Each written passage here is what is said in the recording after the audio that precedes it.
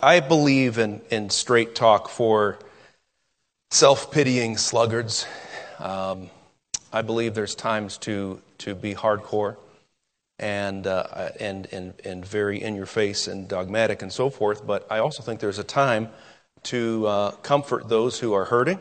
And I think that tonight is one of those times. And I want us to go through some Bible verses. Now, these are verses that you have heard. If you've been saved for any length of time, you've been walking with the Lord, you will probably have heard these verses. I put them here to help you in two ways. Number one, to help you remember the important words, certain words that we're going to focus on. All the words are important, but some of the words that we'll focus on, I want you to see those.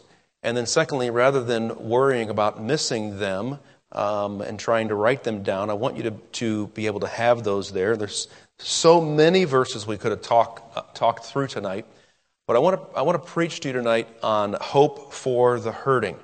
And we have a lot of folks.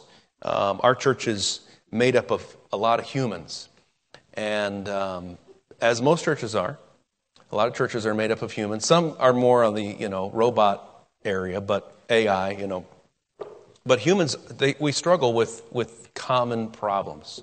There's a lot of folks here tonight that are struggling with health difficulties or have been, and physical. Some struggling with mental difficulties. How many of you realize that they taught you to brush your teeth, but they didn't always teach you to clean your thoughts the way you should have? To give you the right exercise. You found you have habits that have developed over the years that are debilitating to you. And, you may eat properly and exercise right, but mentally you're worn down. There's some folks here tonight that are in financial struggles, and maybe their financial woes that you've created doesn't make it any easier. Maybe it's something that happened to you. There's folks that are struggling here tonight with relationship problems, either in their family or their friends, and there's a strain there that has created a lot of burden, a stress that you carry. Some are concerned about the politics, and I'm typically not one of those, but it is a real concern for some people. And it's not me just because I'm kind of if we can't do anything about it, let's stop talking about it type of a guy. But that's not necessarily the only way to be. And there's some here tonight that are greatly burdened down by that. Some of you are struggling at work, your vocation, the people at work, or just maybe the concept of work in general bothers you. I don't know. But seriously, the relationships at work, and knowing that the Bible talks about masters and servants, and we have those today. And so maybe it looks to you as a ball and chain when you go to work, or there's a massive problem looming there you can't get away from. And there are some that are struggling through the loss of a loved one. Some people struggle over the potential loss of a loved one.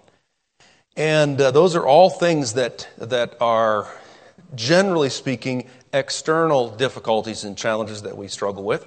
And as I mentioned, there's also there's the self-doubt, there's the self-condemnation, bad mental habits that we form. And these things take up a lot. I don't know about you, I'm almost always inside of my body.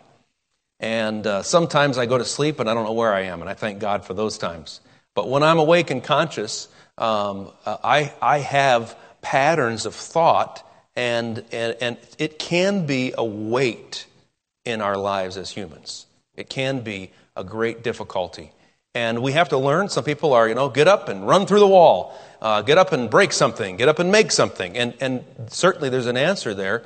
But after you make things 10 days in a row, and then you still feel the same on the 11th day, it can start to wear you down. Water wears away the stones, just like the stairs leading up on the Leaning Tower of Pisa. There's actually stone stairs that over 500 years have 2 grooves where feet have gone up and down. And sometimes our mind, sometimes our heart feels that way. It's just because of living in this body for so many days and months and years and decades, you start to feel that perhaps you are just who you are. Maybe God just made you to be a burden bearer, someone who is weighed down. And I want to encourage you tonight in the Word of God. What we're going to see is some verses that you have already known, but I want you to reapply them tonight as a believer. I want you to look at them through the eyes of faith, trusting in your God, and see if He will strengthen your heart tonight. Let's begin by going to Joshua chapter 1. And I love to talk about context, but tonight we're not going to do a lot of context. We're going to take verses that apply together, but it's more of a topical message. So bear with me, and we will look at verses I believe will encourage your heart. Joshua chapter 1 and verse number 9. Here is Moses speaking to Joshua. Have not I commanded thee, be strong and of a good courage. Be not afraid, neither be thou dismayed. For the Lord thy God is with thee, whithersoever thou goest. There's a command that's given to Joshua to be strong. How can you be strong when you're weak? How can you say, I'm just going to stand up and face the world? You can, but only for a short length of time. Here's what Moses told Joshua, and it applies to us. You, I'm talking to you, be strong. You, be of a good courage. You, be not afraid. You, don't be dismayed. It's like saying, do you have the capability of doing this? No, I cannot. I am dismayed. Normally, I may be able to do that, but not today. I am dismayed. But he's telling him, do this, do this, do this. And what is the reason why he can attempt this? Why can he have strength and courage? How is it possible for him not to be afraid? Here's the answer. For the Lord thy God is with thee, whithersoever thou goest. Believer, let that sink into your heart tonight.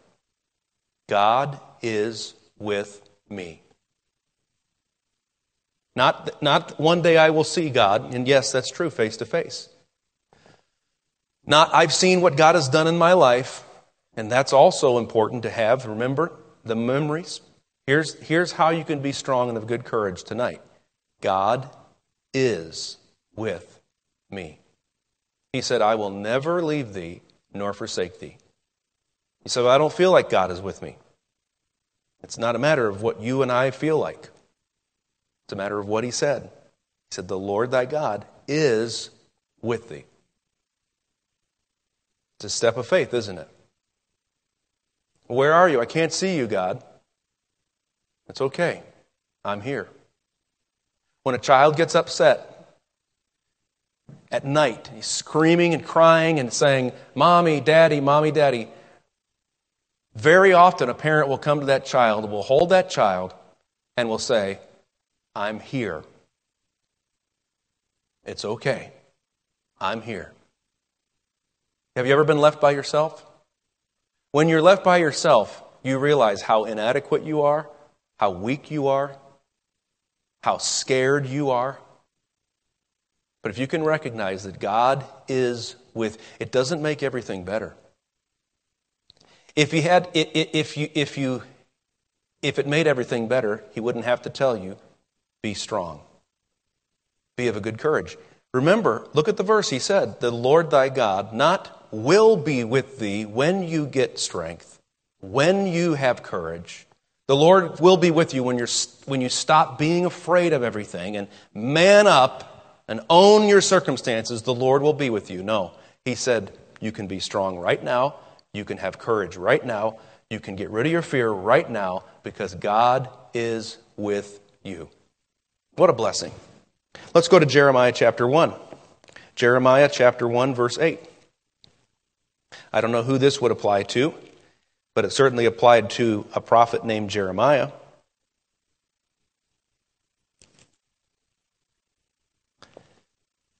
Perhaps you've been burdened or you have been commissioned with a difficult message. in your family or in your workplace. Jeremiah is standing against his nation. He's been given a commission to go to a hard-headed, stiff-necked nation. He was a young man, a young prophet, and the Lord admonished him, "Be not afraid of their faces, for I am with thee to deliver thee, saith the Lord." Normally, I would be afraid of these people's faces, but I don't have to be afraid of their faces. I don't have to be afraid of the response of other people in my life, whether that be my children, whether that be my sister, my in-laws, the people at work, the lost people that I'm trying to reach, or the people that I stand against for the cause of Christ, whatever it might be. You don't have to be afraid. Why? God said to Jeremiah, "I am with thee to deliver thee." Psalm 23. Back to the book of Psalms, chapter 23.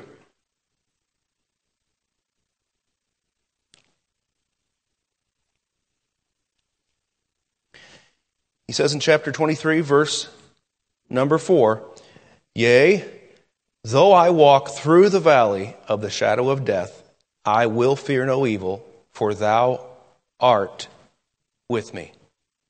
Thy rod and thy staff, they comfort me. Though I walk through the valley of the shadow of death." Someone said, I think, well, that God doesn't bring anything to you that He won't help you go through. God did not bring you to this unless He intends to bring you through this. All right, now I don't know how long that valley is, and I don't think that it's just a valley that is just any normal valley. It's a valley of the shadow of death. It's a scary place. And He said, I'm going to walk through it, and I don't have to be afraid. That's unusual. It's unusual to see someone go through the valley of the shadow of death with no fear. The only way you can do it is recognizing His presence. He said, "Thou art with me." You have to believe that. You have to believe that. The strength of a Christian is not found in his mastering of disciplines. We master disciplines simply because we want to keep our flesh down. Keep our flesh down for what? So that we can better commune with our God. Our flesh fails. Our heart fails. But God is the strength of our heart. God is the one that allows us to do what no human can do. And how does He do it? He doesn't do it through me being a better Christian. The only reason why my discipline of prayer, of fasting, of any of these things is not to get better. It's to put my flesh down, to put myself in a place where God is important to me. He's always important, but sometimes my flesh doesn't think He is. And so I have to keep myself down, not so that I become better. This is what happens in religion. People think, well, I'm going to be an on-fire Christian. The further you get away from the sufficiency of God Himself, the more religious you are becoming, perhaps, but the less godly you are. You have to recognize you can't do it. Have you felt that this week or this month? I just can't do this. You're in an excellent spot. I don't say that with any kind of irony or happiness. It's just the truth. When you know you can't do it, then you can trust God who can. And in a sense, you can be thankful for such difficult times. Because when life is wonderful and the sun is shining, it's harder to trust in a God. God, I'm doing fine as I am. To add Him on top of that seems superfluous. But when you recognize, I don't have anything but You, God, then you begin to see how wonderful He is. Let's go to Psalm 27. Psalm 27. Look at verse 1. The Lord is my light and my salvation. Whom shall I fear? My light and my salvation. Jesus said, I am the light of the world. Light. The Lord is the strength of my life. He's not strengthening my life. He is the strength of my life. Do you see the difference? He said, of whom shall I be afraid? One follows the other. The question is, it's a statement in the form of a question. I don't have to be afraid of anyone. Who are you afraid of? Here's another way to think of it. Whose love are you afraid that you're going to lose? Whose respect, whose investment in your life are you afraid to lose? You don't have to be afraid of that. Whose presence in your life? Whose dominance in your life? Any man or woman who has that kind of influence in us and in our lives has the ability to make us afraid. But here the psalmist said, no, the Lord is my light and my salvation, and as a result, I don't need another power source. He is my power source. He's the one that's providing for me.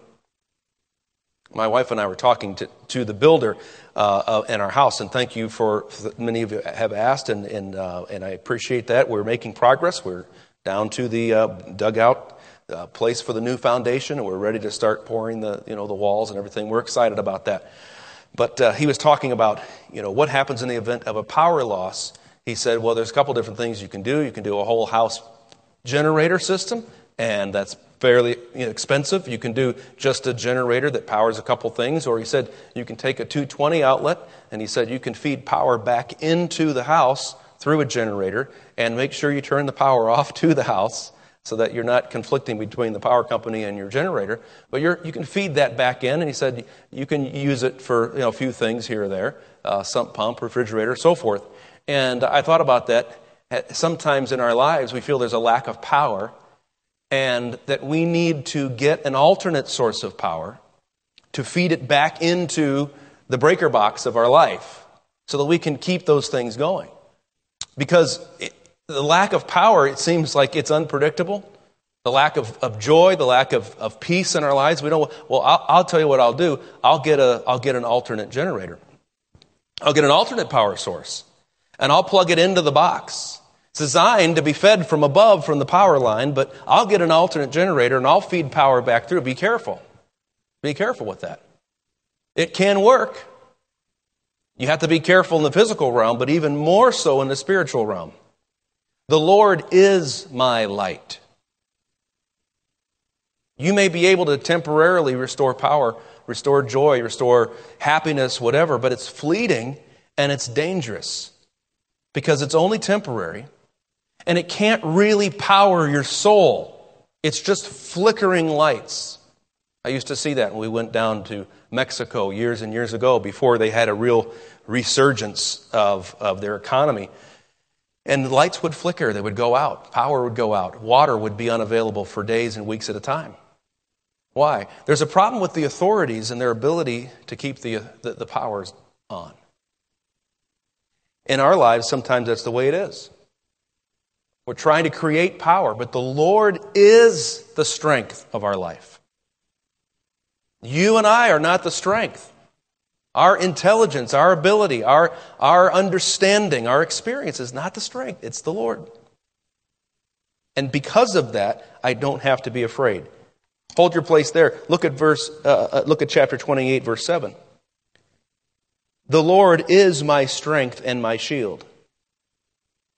It's not that He provides strength for me. He is my strength.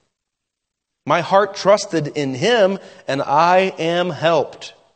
Therefore my heart greatly rejoiceth, and with my song will I praise Him. You see how we desire that rejoicing and that praise, and there's nothing wrong with it, but it is a byproduct of what God can give us. We're not producing this outside of the Lord. He is the one producing it. My heart is rejoicing. Why? Because it's trusting in Him. I'm helped. Why? Because the Lord is the one who is my strength and my shield. Christian, have you recognized that your strength is not enough? Could it be that God allows us in a cyclical pattern to learn that over and over and over and over and over again? And we learn it in different ways and in different layers.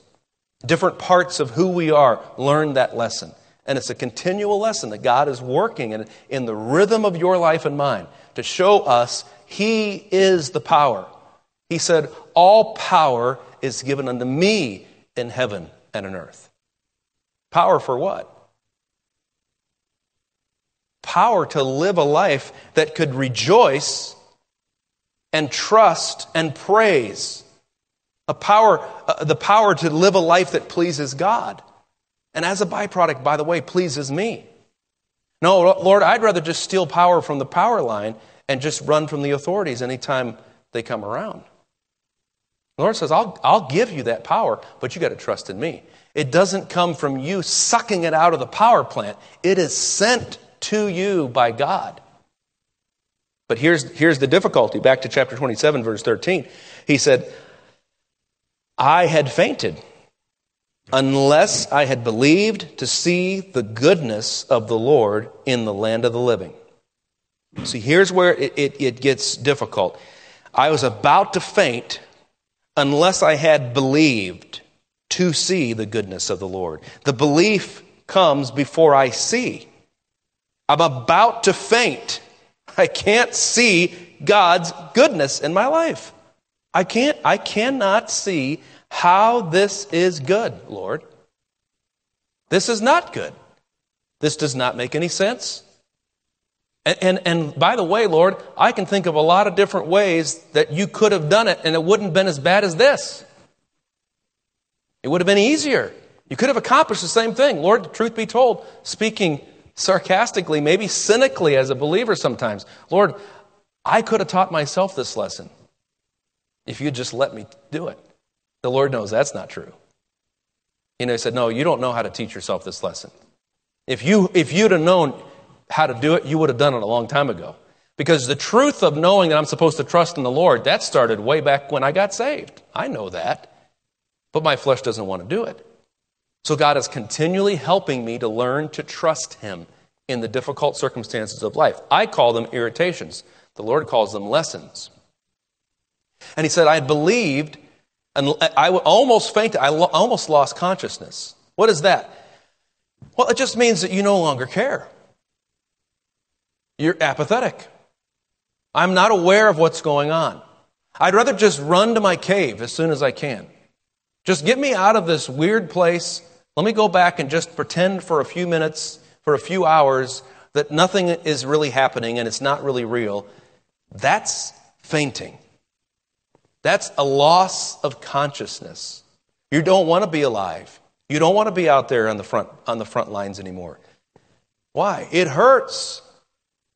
It hurts. Christian, I want to encourage you tonight. God does not intend for you to stay in the cave the rest of your life. I'm not saying that get out of the cave. I'm not saying that. I'm just saying God didn't intend for you to live a life of non-consciousness, of unconsciousness. God intends for you to do what? To see the goodness of the Lord in the land of the living. He wants you to see that God is alive, that God is light, and in Him dwelleth no darkness at all. That He is not death, He's not dying. He is alive forevermore. Eternal life, abundant life is what God wants us to have.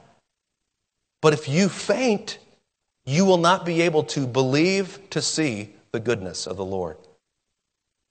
He continues in verse number 14. He said, wait on the Lord, be of good courage, and He shall strengthen thine heart. God is the strength.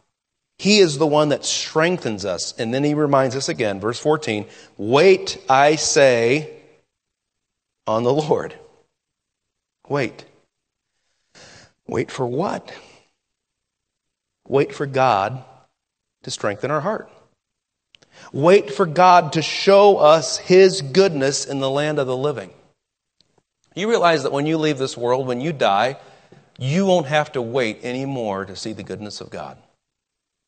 You will never have to wait in that sense anymore. Why? When you get around the throne of God, there's no sickness, there's no sorrow, there's no sin. That's what causes us to wait.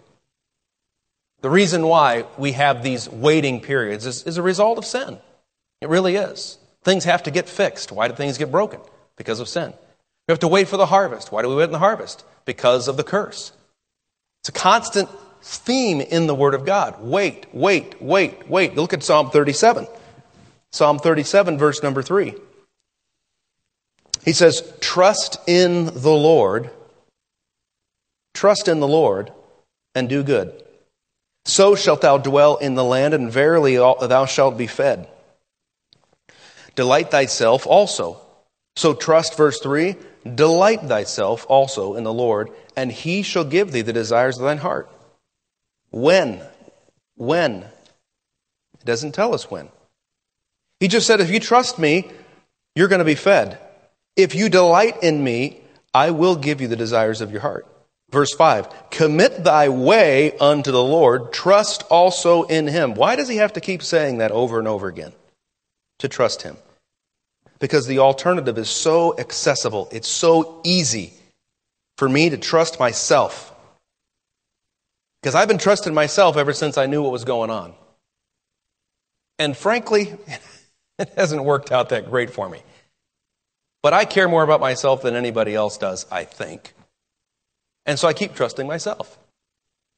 The way I was raised, the patterns of thought that I have, the habits that I have, the actions I take, the way I feel, my mental rhythm, I just know how I work, and so this is how I work.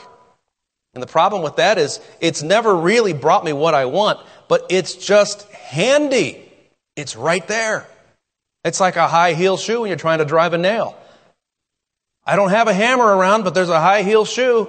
And these women shouldn't be wearing such high heels anyhow. It's ridiculous. I'll just use it as a hammer. It never works very well. Why did I even pick it up? Which, by the way, I don't think I've ever done that. But why would I ever do that? Because it's handy.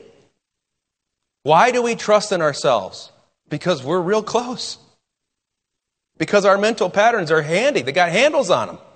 We've been using it for so long. That's why he has to keep coming back and saying, trust in the Lord, trust in the Lord, trust in the Lord. He says in verse number 6, and he shall bring forth thy righteousness as the light and thy judgment as the noonday. We don't have the time to go there, but you remember the psalmist talks about those that wait for the day, those that mourn in the nighttime and wait for the day. You know, have you ever been miserable at night? You woke up at 3 and now you know you're awake the rest of the night. You ever had that? And it doesn't matter how much you wish the sun to move quicker, it doesn't move quicker. Why? There's nothing you and I can do to make it shine anymore. It's just, we have to go through it. And that's what he's saying. He shall bring forth thy righteousness as the light, and thy judgment as the noonday. It's coming according to his rhythm, his timetable, not according to my timetable. So what am I supposed to do? I guess I'm just supposed to be miserable until it's the day again. He gives us an alternative in verse number 7. Rest in the Lord and wait patiently for him. If I'm truly waiting, let's say, how many men, I'm going to talk about this, and this is a story about a friend. I can't tell you the man's name, but this friend used to sit in the car, or used to go into the store with his wife and try to help her shop. And he realized, this friend of mine, that his wife didn't really want his help shopping. And so, and this friend, great guy, he said, I wanted to help her so we could get done quicker and we could go, back to the ranch. But this friend of mine said that his wife didn't want to hurry up. And so he had two options. One, he could keep trying to help her see the error of her ways. And my friend said that didn't work very well at all. Because my friend said, this guy that I know, he said he he didn't get a good response when he tried to help her hurry up. And so this friend of mine said that he made a decision that he was going to stop trying to make this is my friend and his wife, to make her stop hurrying up. Because he never did make her hurry up. This friend of mine, he said she didn't hurry up. But if this friend said if he ever did get her to move along quicker, by the time she got in my friend's car, she was not happy at all. And so my friend recommended to me, I listened to his story.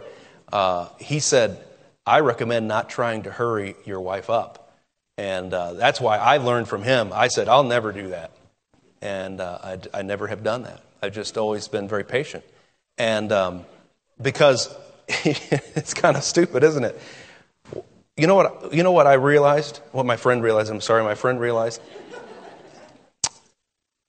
is that there was another option. He could think about something else while he waited. He could actually sit in the car and look at his phone or read a book or go on a walk or talk to someone. He could actually take his attention and direct his attention somewhere else rather than on, when are you going to be done? And you know what happens when you distract yourself and you think about time moves differently. They say a watched pot never what? Never boils. That's not actually true, but it sure seems like it's true. Because when you're going through a difficult time, you want to stare at that thing and you want to say, this is ridiculous, get it over with. What can you do? Well, you can do what he tells us here. Rest in the Lord and wait patiently for him.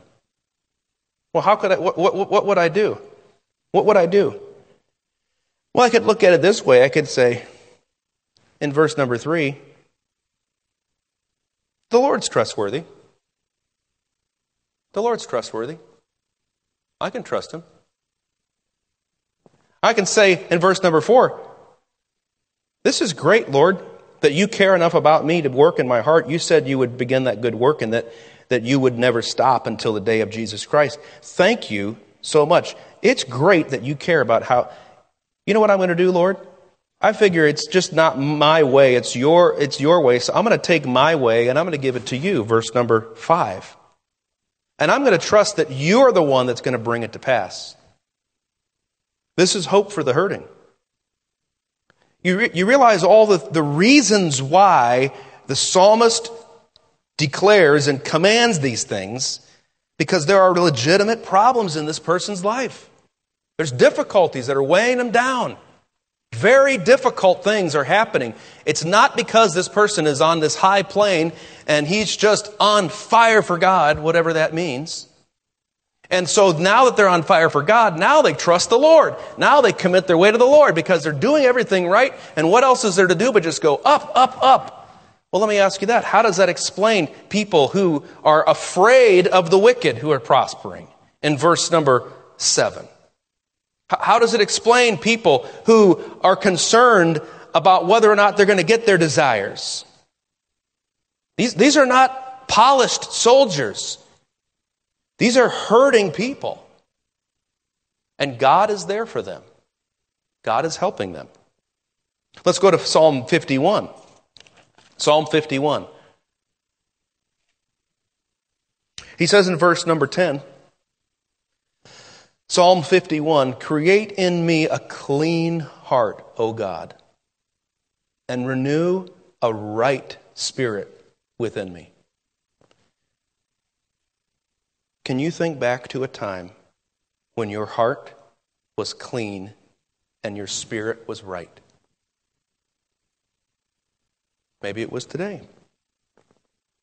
You and I have a responsibility about our heart and our spirit. We don't have the capability of fixing it, per se. But we do have a responsibility. You know the reason why we feel the way we feel? Because our spirit is affected by circumstances, by songs, by conversations, by television shows, by weather, by interactions with idiots sometimes. Our spirit is affected by this. And he's asking here, Lord, would you renew a right spirit? I want to think right about this. Go to the book of Proverbs. Look at chapter 16. Proverbs 16:32. 16:32.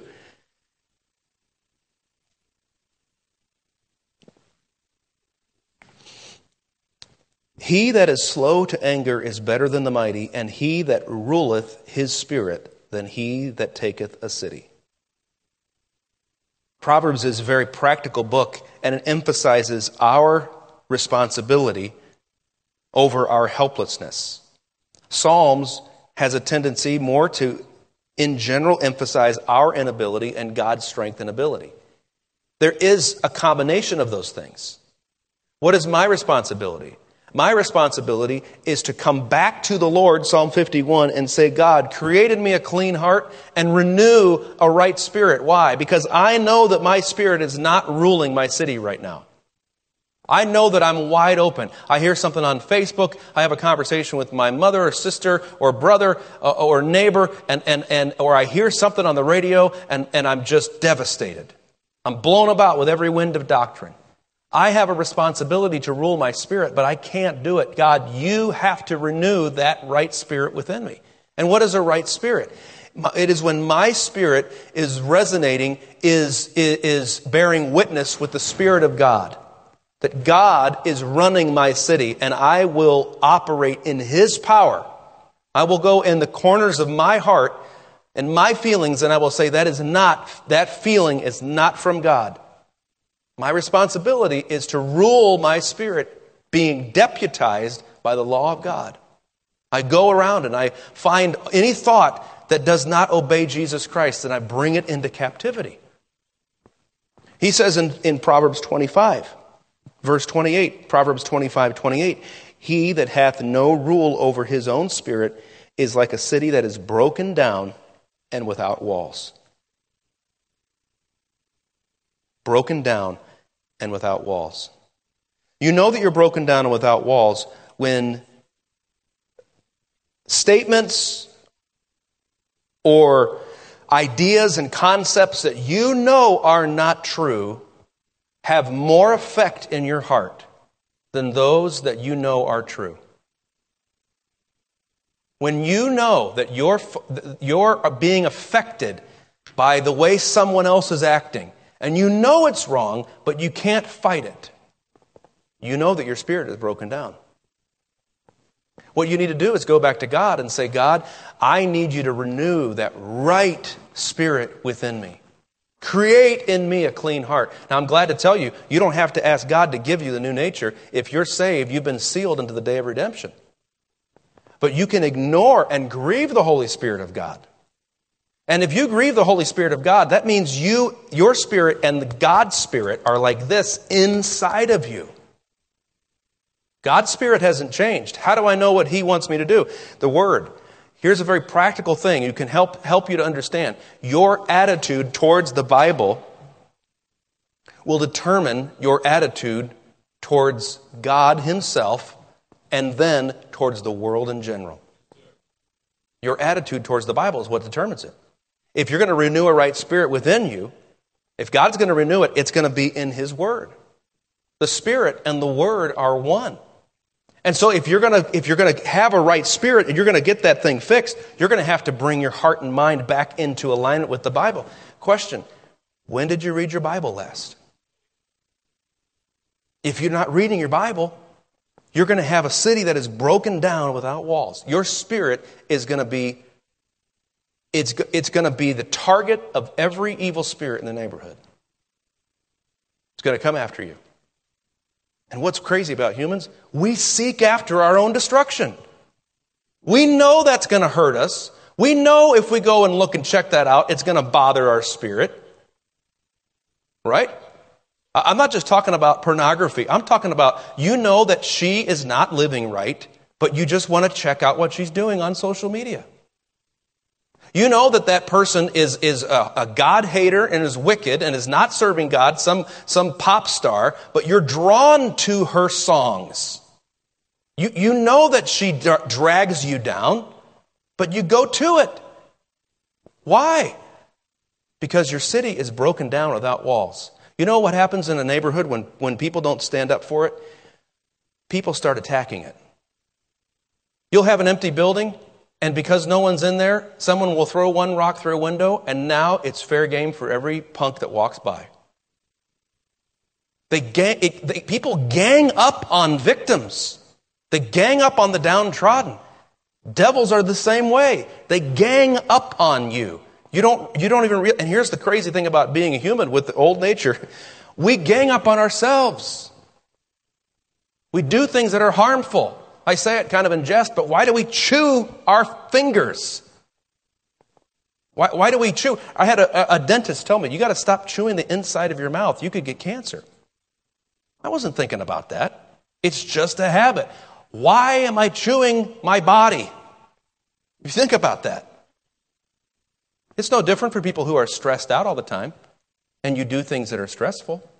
You know what's going to happen if you listen to that music, if you watch that show. You know what's going to happen if you go and talk to that person or hang out with that person. You know what's going to happen. It always happens. Why do you do it? Because you're a city that's broken down without walls. You have no defense. And don't worry, the weeds will grow. You never have to plant weeds. They just show up. But in our lives, you don't have to plant bad thoughts. You don't have to plant bad habits. You don't have to plant depression, anxiety-inducing thoughts. They just come out of where? We don't even know where they come from. My guess is they're the fiery darts of the wicked. Hope for the hurting. Where is it going to be found? It's going to be found in having a right spirit. Now, I want you to go to one final place tonight. More than likely, this will be the last one because there's no way we can get through all of these. But I included all of them because I think each of them are helpful. Go to Psalm 73. Psalm 73. Verse number 26. And this whole passage is very helpful. But I want you to see verse 26. My flesh and my heart faileth. Just remember, this is what your flesh and your heart do because of the fall. It shouldn't be a surprise. I'm discouraged. I'm apathetic. I don't really care. I'm mad. I'm really irritated and irritable. It shouldn't be a surprise. This is what your flesh and your heart do. They fail. Not everybody goes into their bedroom, shuts the blinds, and turns on their white noise machine and sleeps 17 hours in a row while secretly looking at their phone under the covers. Not everyone does that. Some people get up and go out and try to take the world by the tail and shove things around and get mad. Some people ruin relationships. Some people have a hard time just dealing with normal things. Some people get drunk. No one here would ever get drunk. Some people smoke. No one here would ever smoke, of course. All humans deal with things in a certain way. Why? Because your heart and your flesh fail you over and over and over again. It just happens. You're not trying to do it. You can have a wonderful Sunday in the Lord's house and then Monday be the worst day you've ever had in your life. And by the time Wednesday comes along, you think, there ain't no way God has anything to say about this problem. It's just not, church is good and all. You ever felt that way before? The devil will fight you. He will fight you on that. And your flesh will fight you. Why? It's what it does. He said, my flesh and my heart faileth. But that word is so helpful when we think about it. God does not leave us where we are. He says, here's the opposite of that truth. God is the strength of my heart and my portion for how long? Forever. Until I get to a certain point and I no longer need God's help? No. Throughout eternity, you and I will be dependent on the strength of God. We will never get to a point where we switch over to our alternate power source and now we are going to be the strength of our heart. No, God is the strength of my heart forever. You can lock that in, Christian. Lock it in. I will need God the rest of eternity. God doesn't want me to develop independence from Him. He wants me to develop dependence on Him. So if you can remember that. See, what happens is as time goes on, we start getting irritable because we get to a point where we think, man, everything was hitting on all cylinders when we were 18. Physically, maybe, but you were an idiot. You had no money. You weren't married. You hadn't been able to establish a long-term relationship with anyone. Physically, you might have been at your peak, at your prime. But see, we're always thinking, well, I'll get to the point where I don't need anybody else. Isn't it true that even in your prime, you realized how weak you were and how much you needed from someone else? Right? But then we get those things and we wish we had that back. And we're constantly looking for something to disconnect us from our need for God. And God is supposed to be the strength of our heart forever. So your rebel heart says, no, He ain't. I'll do my own thing. I mean, I love God and all, but I connect to His power. And some people think I'm helping God out. How foolish is that? It's like me going down to, the power company here and saying, hey, I got a generator. You guys need any extra power? They're like, no, thank you. Thank you. We're doing fine. That's me in my Christian life thinking that somehow I'm going to add to God. If I could just get back to a certain thing and I could just generate a feeling that gets me back to where I was with God. Forget it. You're not a power company. God is the strength of your heart forever. So receive that power. It's free. It's different from the power here in Toledo. Look at verse number 26. He said, God is the strength of my heart. Verse number 28. But it is good for me to draw near to God. I have put my trust in the Lord that I may declare all thy works. When's the last time you told people, I'm just so grateful for what God has done, for what God is doing? You will only really be able to say that honestly when you can say, I have drawn near to the Lord. I'm trusting in the Lord. It's good for me. It's good for me to draw near. How near are you to God? What's interesting about drawing near to God, you and I draw near to God based on how good we think it is for us to do so. Your flesh will tell you, I don't need to read my Bible. I've been reading it 3 days in a row. I'm actually doing pretty good. My batteries are all charged up. So on those days, it's not good for you to draw near to God. Well, no, it was good for me it was good for me last week. If you're going to draw near to God, you need to be able to say, it is good for me to draw near to God. Every day, drawing near. How is it possible that we have distance develop from God in just a few short hours? It's just our heart. Our flesh and our heart fail. Constantly drifting away. When I was a kid, I used to watch my parents drive or adults drive the car. And I remember thinking, I guess, you're just supposed to get in and do this. Because that's what I see them do. And, sometimes you'll see kids do that. And, of course, that's the most dangerous thing you can do in the world when you're driving. So what's the answer? Well, the answer is take your hands off the wheel. No, that's just as bad. Why? Because that natural drift occurs. Before you know it, you'll be dead. You know what you need to do? You need to take that heart by the hands and say, it's good for me to stay on the highway here. The natural drift says, let's just calm down. Let's just relax. No, I can't do that. Why? This is a dangerous place to be right now. I'm going 65 miles an hour. Always the speed limit. 65. Amen? And I'm driving down the highway, and there are people going by, animals going by at 95 miles an hour. It's a dangerous place. You get on a 2-lane road where people are going, one's going this way, one's going that way. Just a tiny little thing, and you're dead. So what should you do? Well, you should grab that wheel and you should hang on. You'll wear yourself out. You'll wear yourself out trying to become spiritual in one moment. What you should do is just sit back, relax, keep your hand on the wheel. The driver teacher instructor, he'd tell you 10 and 2, baby. Both hands on the wheel.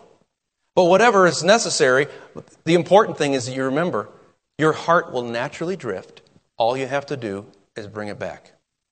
Bring it back. Christian, where are you tonight? Are you discouraged? Do you feel far from God? Do you feel overwhelmed? I don't know where you are. The Lord has just reminded me of so many people, so many I've heard today of burdens that you're bearing, challenges you're facing.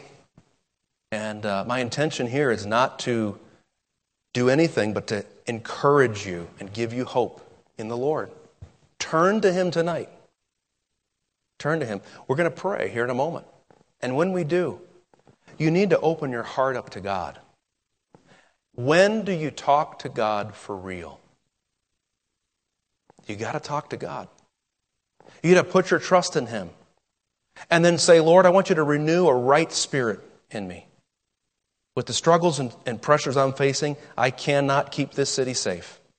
I can't vouch for what I don't know what I'm going to do. God, you have to help me renew that spirit so I can protect my emotions, protect my actions, protect my thoughts. And then, Lord, I want you to know this. You are the strength of my life. I'm trusting in you to give me strength every day. And I can guarantee you this. If you'll wait on Him and rest patiently in the Lord, the Bible says He will renew your strength. And you'll be able to run and not grow weary. You'll be able to walk and not faint through this wicked world. Christian, you'll join with a lot of saints who have proven that God is trustworthy. He does care about you. He does want to help you. You are going to be okay. But you got to trust in Him.